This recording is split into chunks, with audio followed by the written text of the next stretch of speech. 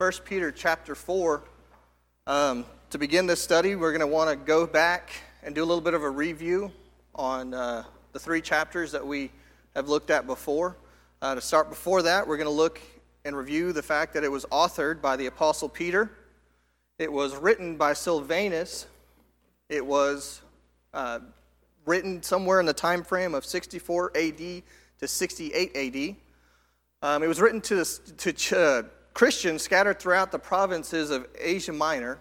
And we have a picture, borrowed this from Timothy. This is a picture of where that area was, the region of Asia Minor that this was written to.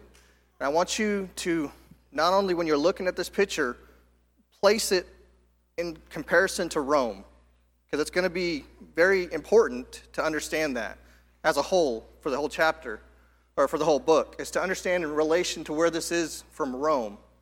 Rome is just a little bit further, about where that R is, maybe a little bit further than that from where these guys are, okay? It's really close. So I want you to think about that in comparison to all that's happening in this book as far as suffering and all the references to suffering and all the problems that the Christians were supposedly having at this time. And also want you to remember the primary theme of this entire book is to encourage Christians to stay faithful throughout persecution in order to inherit eternal life. Now this becomes very important not only when you look at the location of where the area was, but also consider the dates. The dates matter as well because the ruler, the emperor in Rome was Nero. Now that's a name that most of us know. Nero was one of the most horrific persecutors of the Christian church. So Peter is writing to these people when they're going through some of the most horrendous tortures that Christians had gone through. I'm not saying it's the end all, that it was the worst possible, but it was extremely horrific, the type of things that Nero would do to these people. Now it matters a little bit more when you realize the time frame, and as well as the proximity to Rome and the proximity to the persecution when you're talking about this book. Now, 1 Peter chapter 1, faith with the purpose. That's basically the overarching principle that was brought to us, was that it was faith with a purpose. You have to have a purpose to your faith. You have to know why you believe what you believe. It matters what you believe and why you believe it. You need to know what you believe. 1 Peter chapter 2, live boldly for Christ. It matters. Live boldly for Christ. You're going to have to endure some suffering. Again, think about who he's writing to. You're going to have to endure some persecution. These people are told by Peter to live boldly in the face of that kind of persecution. In 1 Peter chapter 3, be like Christ. Christ endured a lot of things. Christ lived a life that was still what God wanted him to live. Wives, husbands, servants, live like Christ. That brings us to chapter 4. And this is where I believe this is kind of what you can call as the overarching principle that can be found in 1 Peter chapter 4. It says, suffer like Christ. You know, Christ suffered for us in many ways, and we've heard sermons in the past about the pain and torture that Christ has gone through for us. We as Christians have to understand that we are going to have to suffer like Christ in this world. Now, the three things we're going to look at, the three ways that this is divided up in my mind, was to think like Christ, to serve one another, to serve each other, and then to suffer for Christ. We're going to break this chapter down into those categories. We're going to break them up into those passages, and we're going to start looking through each one, and we're going to try to delve a little bit into each one of these passages. But in each one, I'm going to highlight some areas, and that's really what I'm going to talk about. You guys are more than able to read between what I'm going to talk about, and I encourage you to do so. As I'm talking to you, please read. But I want you to hear the highlighted portions, which is what I'm wanting to bring out. for you guys to learn, or for us to learn from. Arm yourselves likewise with the same mind, for he hath suffered in the flesh, has ceased from sin. Peter is talking about how Jesus has suffered for us in this flesh. In the physical sense, Jesus suffered for us. We as Christians need to have that same mindset, that we're willing to suffer for Christ. Just suffer. Because it's going to happen. There's not a single one of us that's not going to suffer something for Christ. Especially, here's the crux of the matter, especially if you're living for Christ. Because if you've ceased from sin, you're going to suffer in the flesh. You're going to suffer in this physical sense. It may not be something where you're receiving persecution in the physical sense, where you're actually being whipped, being beaten, but you may lose a promotion at work because you chose not to be at work when they told you to be at work because you were choosing to be at church. Or perhaps you were losing your friends at school because you're not doing the things that they want to do.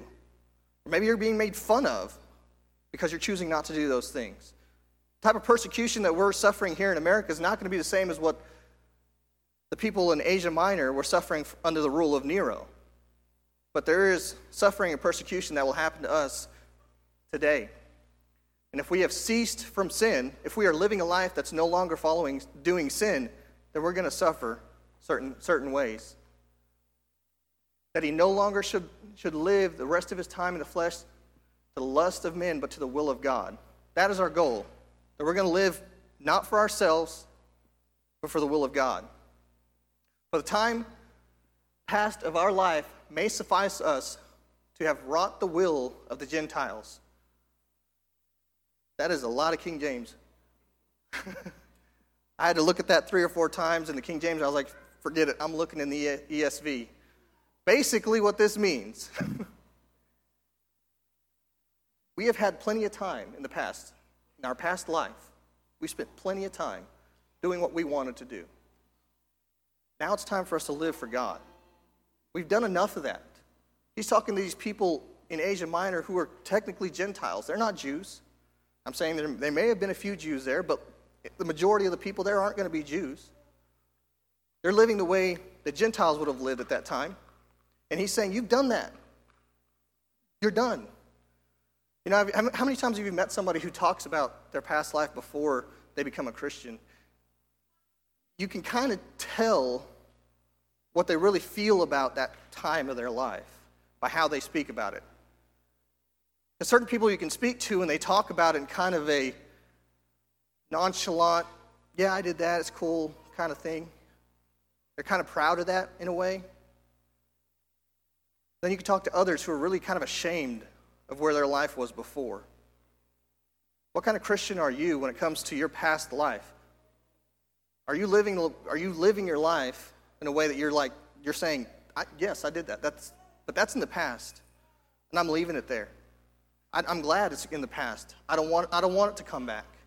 I spent plenty of time doing that. Now it's time for me to serve God. Because people will think it's strange wherein they think it's strange that you run not with them to the same excess of riot, speaking evil of you. In my past, I'm not preaching past lives here, but in my pre-Christian era, I guess we could call it that, when I was not living the way I should have lived, I had friends. I had people I could spend time with and do whatever I wanted to do. When I became a Christian, when I started living a Christian, let me put it that way, when I started living as a Christian, some of those people kind of made fun of me. They're like, what's this? Who's this person? Sometimes you have to cut those people out of your life because they're going to speak evil of you because of your decision to be a Christian. Sometimes you have to cut those people out of your life. They're going to speak evil. They're going to find it strange that you've now changed your life to where you're not doing those things that you were doing before. That's a good thing. That's a good thing if you're having to suffer that way, where they're making fun of you. Don't take that as a bad thing. It's good. That means you're doing what you're supposed to do. You're thinking like Christ.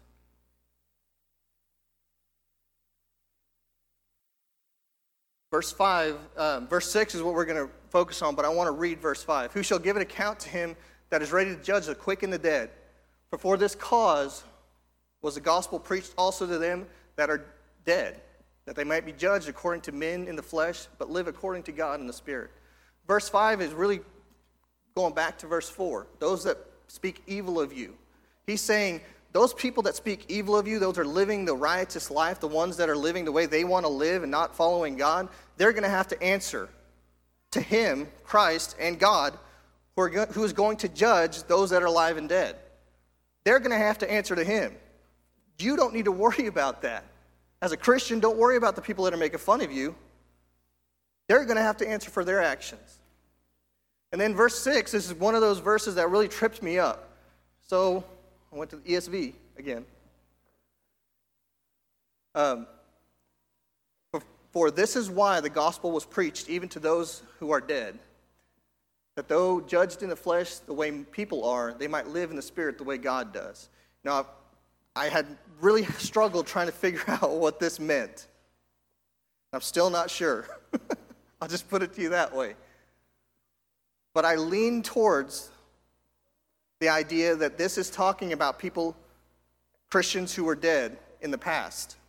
And he's saying the reason the gospel was preached to these people is so that even though they were going to suffer, even though they were going to die, even though they're going to be judged according to what people do and how people think, I want you to think about Nero. Think about the area they're in. Okay? Many people, Christians, would have died for Christ, would have died being Christians. They were judged according to the flesh, but they're going to live in the Spirit the way God does. Because of their acceptance, because they obeyed the gospel, because they did what God asked them to do, they're going to be alive in the Spirit. Now, there's another thought on this. We can talk about it after church if you would like to. But that's kind of where I'm leaning towards reading through this passage.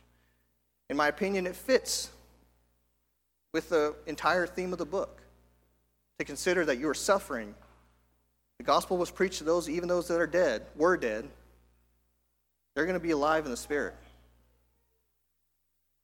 Now, the second area or second portion of this passage is to serve each other. Now, that seems to be a complete shift of mind from suffering and thinking like Christ to talking about serving each other. But it fits. But the end of all things is at hand. Be ye therefore sober and watch unto prayer. And above all things have fervent charity among yourselves, for charity shall cover a multitude of sins. The end of all things is at hand.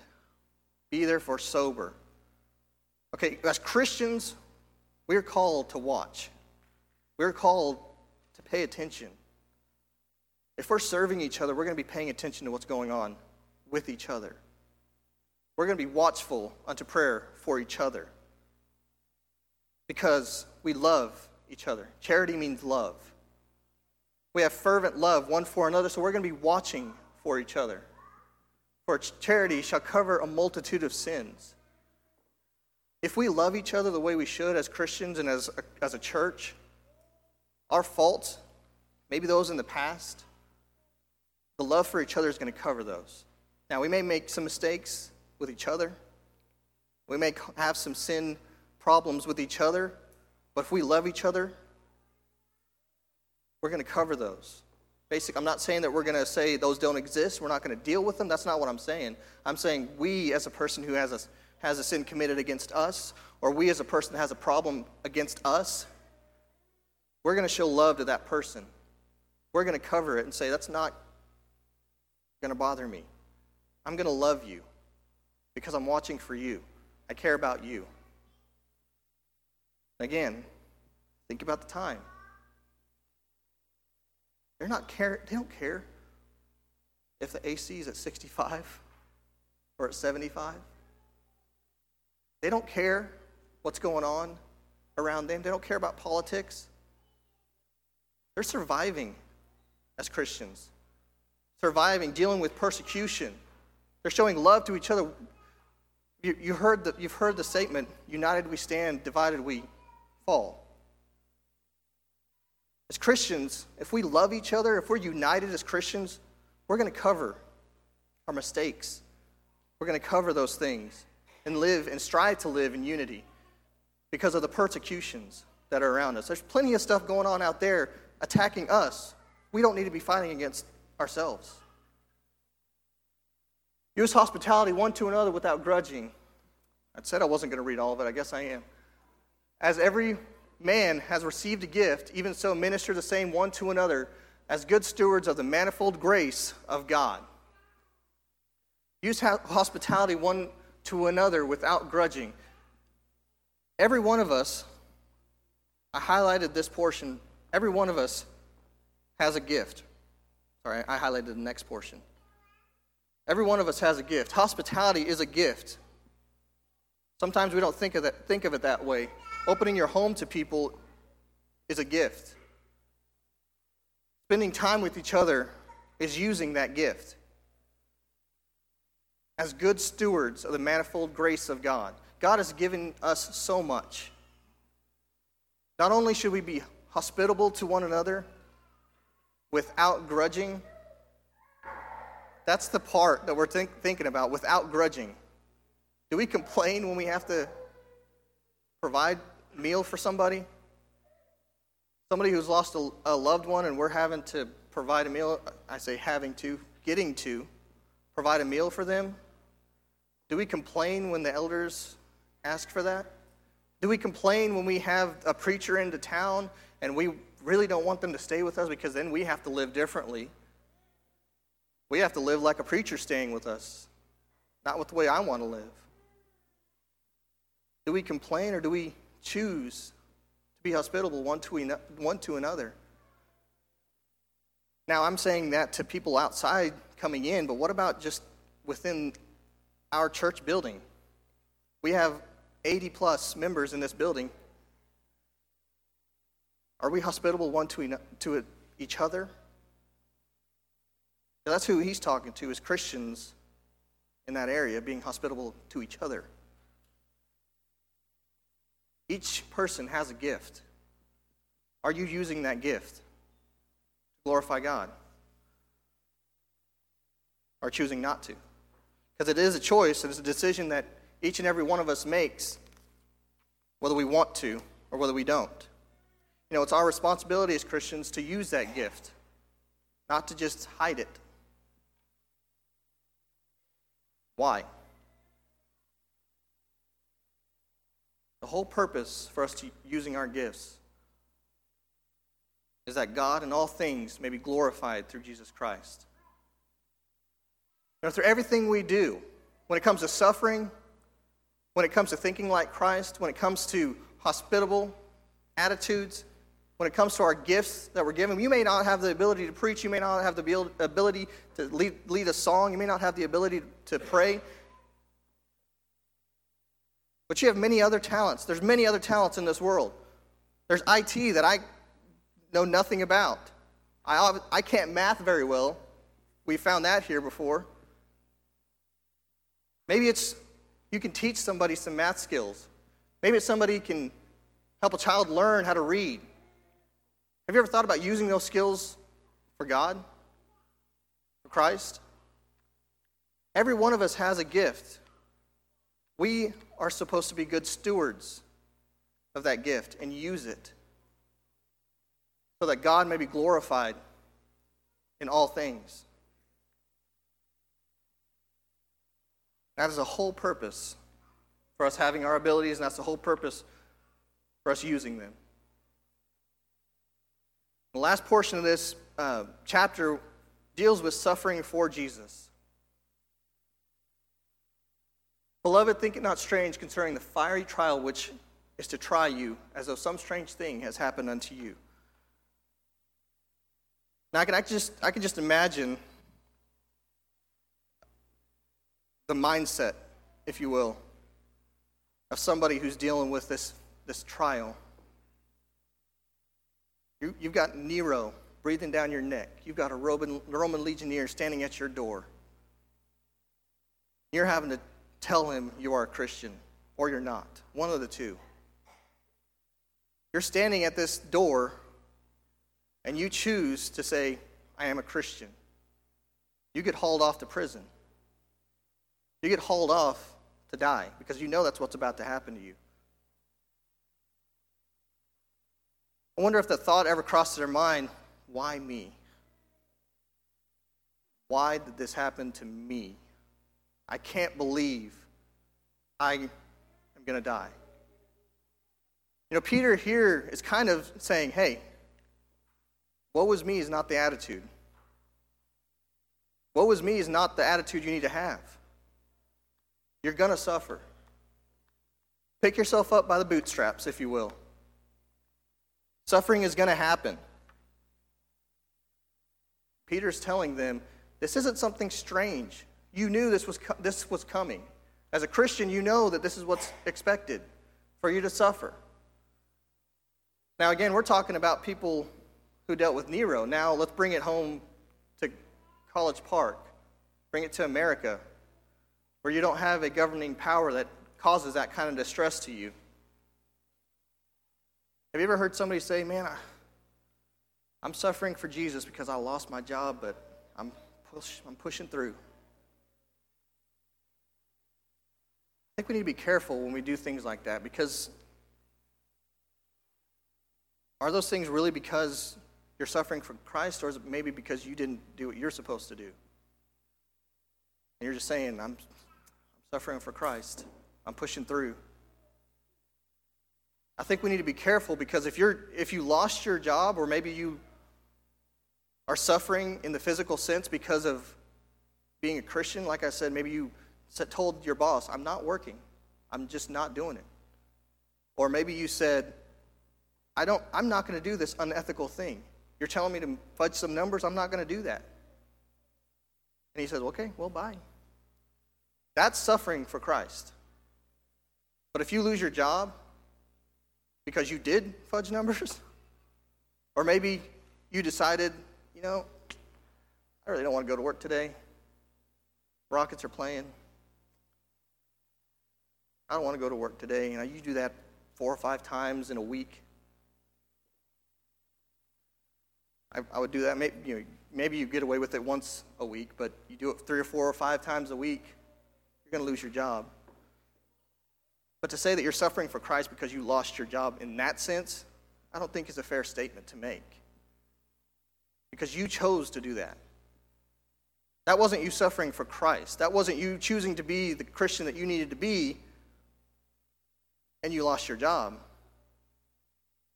You act as if it's some strange thing. I can't believe that happened. I missed work, 15 weeks out of a 52-week year. I can't believe I lost my job. You act like it's a big deal or a crazy change. That's not true. We need to be careful when we say things like that we're not attributing faults to Christ for your own mistakes. But I think there's the second part about that is just that Peter is just letting them know, you're going to suffer. Just be ready. It's going to happen. It's not going to be something new. Christ died for you. Why should you expect that you're going to not suffer? If you be reproached for the name of Christ, be happy. Happy are ye. Sorry, that's ESV came out. Happy are ye. Be happy when you're reproached for Christ. For the Spirit of glory and of God rests on you. God's saying, if you're suffering and if you're persecuted and reproached for my name's sake, be happy about that, because I'm glorified. I'm glorified when that happens. It says, on their part he is evil spoken of, but on your part he is glorified.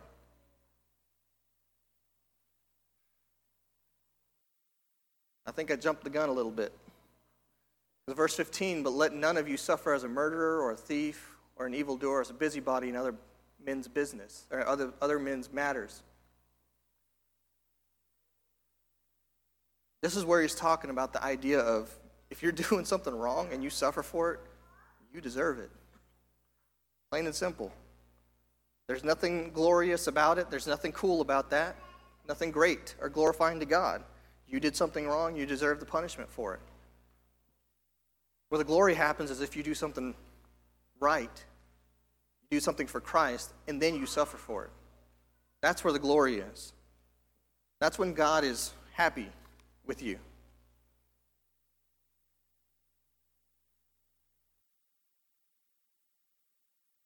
If it first begin with us, what shall be the end of them that obey not the gospel of God? If any man suffer as a Christian, let him not be ashamed. You know, think about your suffering this way, basically is what Peter's saying. If you suffer right now because of you being a Christian, just think about what's going to happen to those that didn't obey God's gospel at the end of time.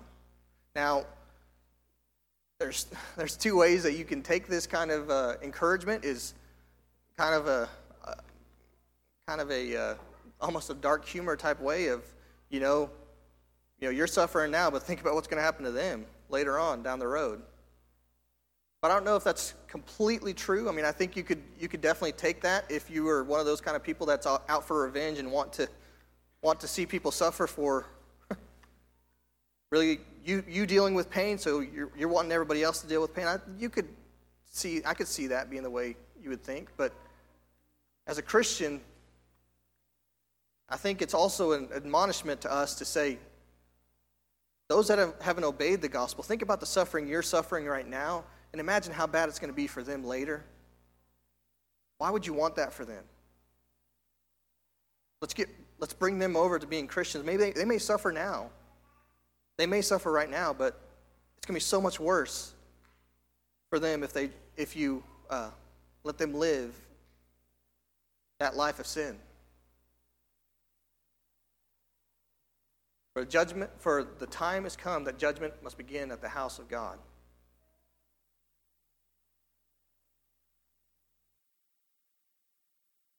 If the righteous scarcely be saved, where shall the ungodly and sinner appear?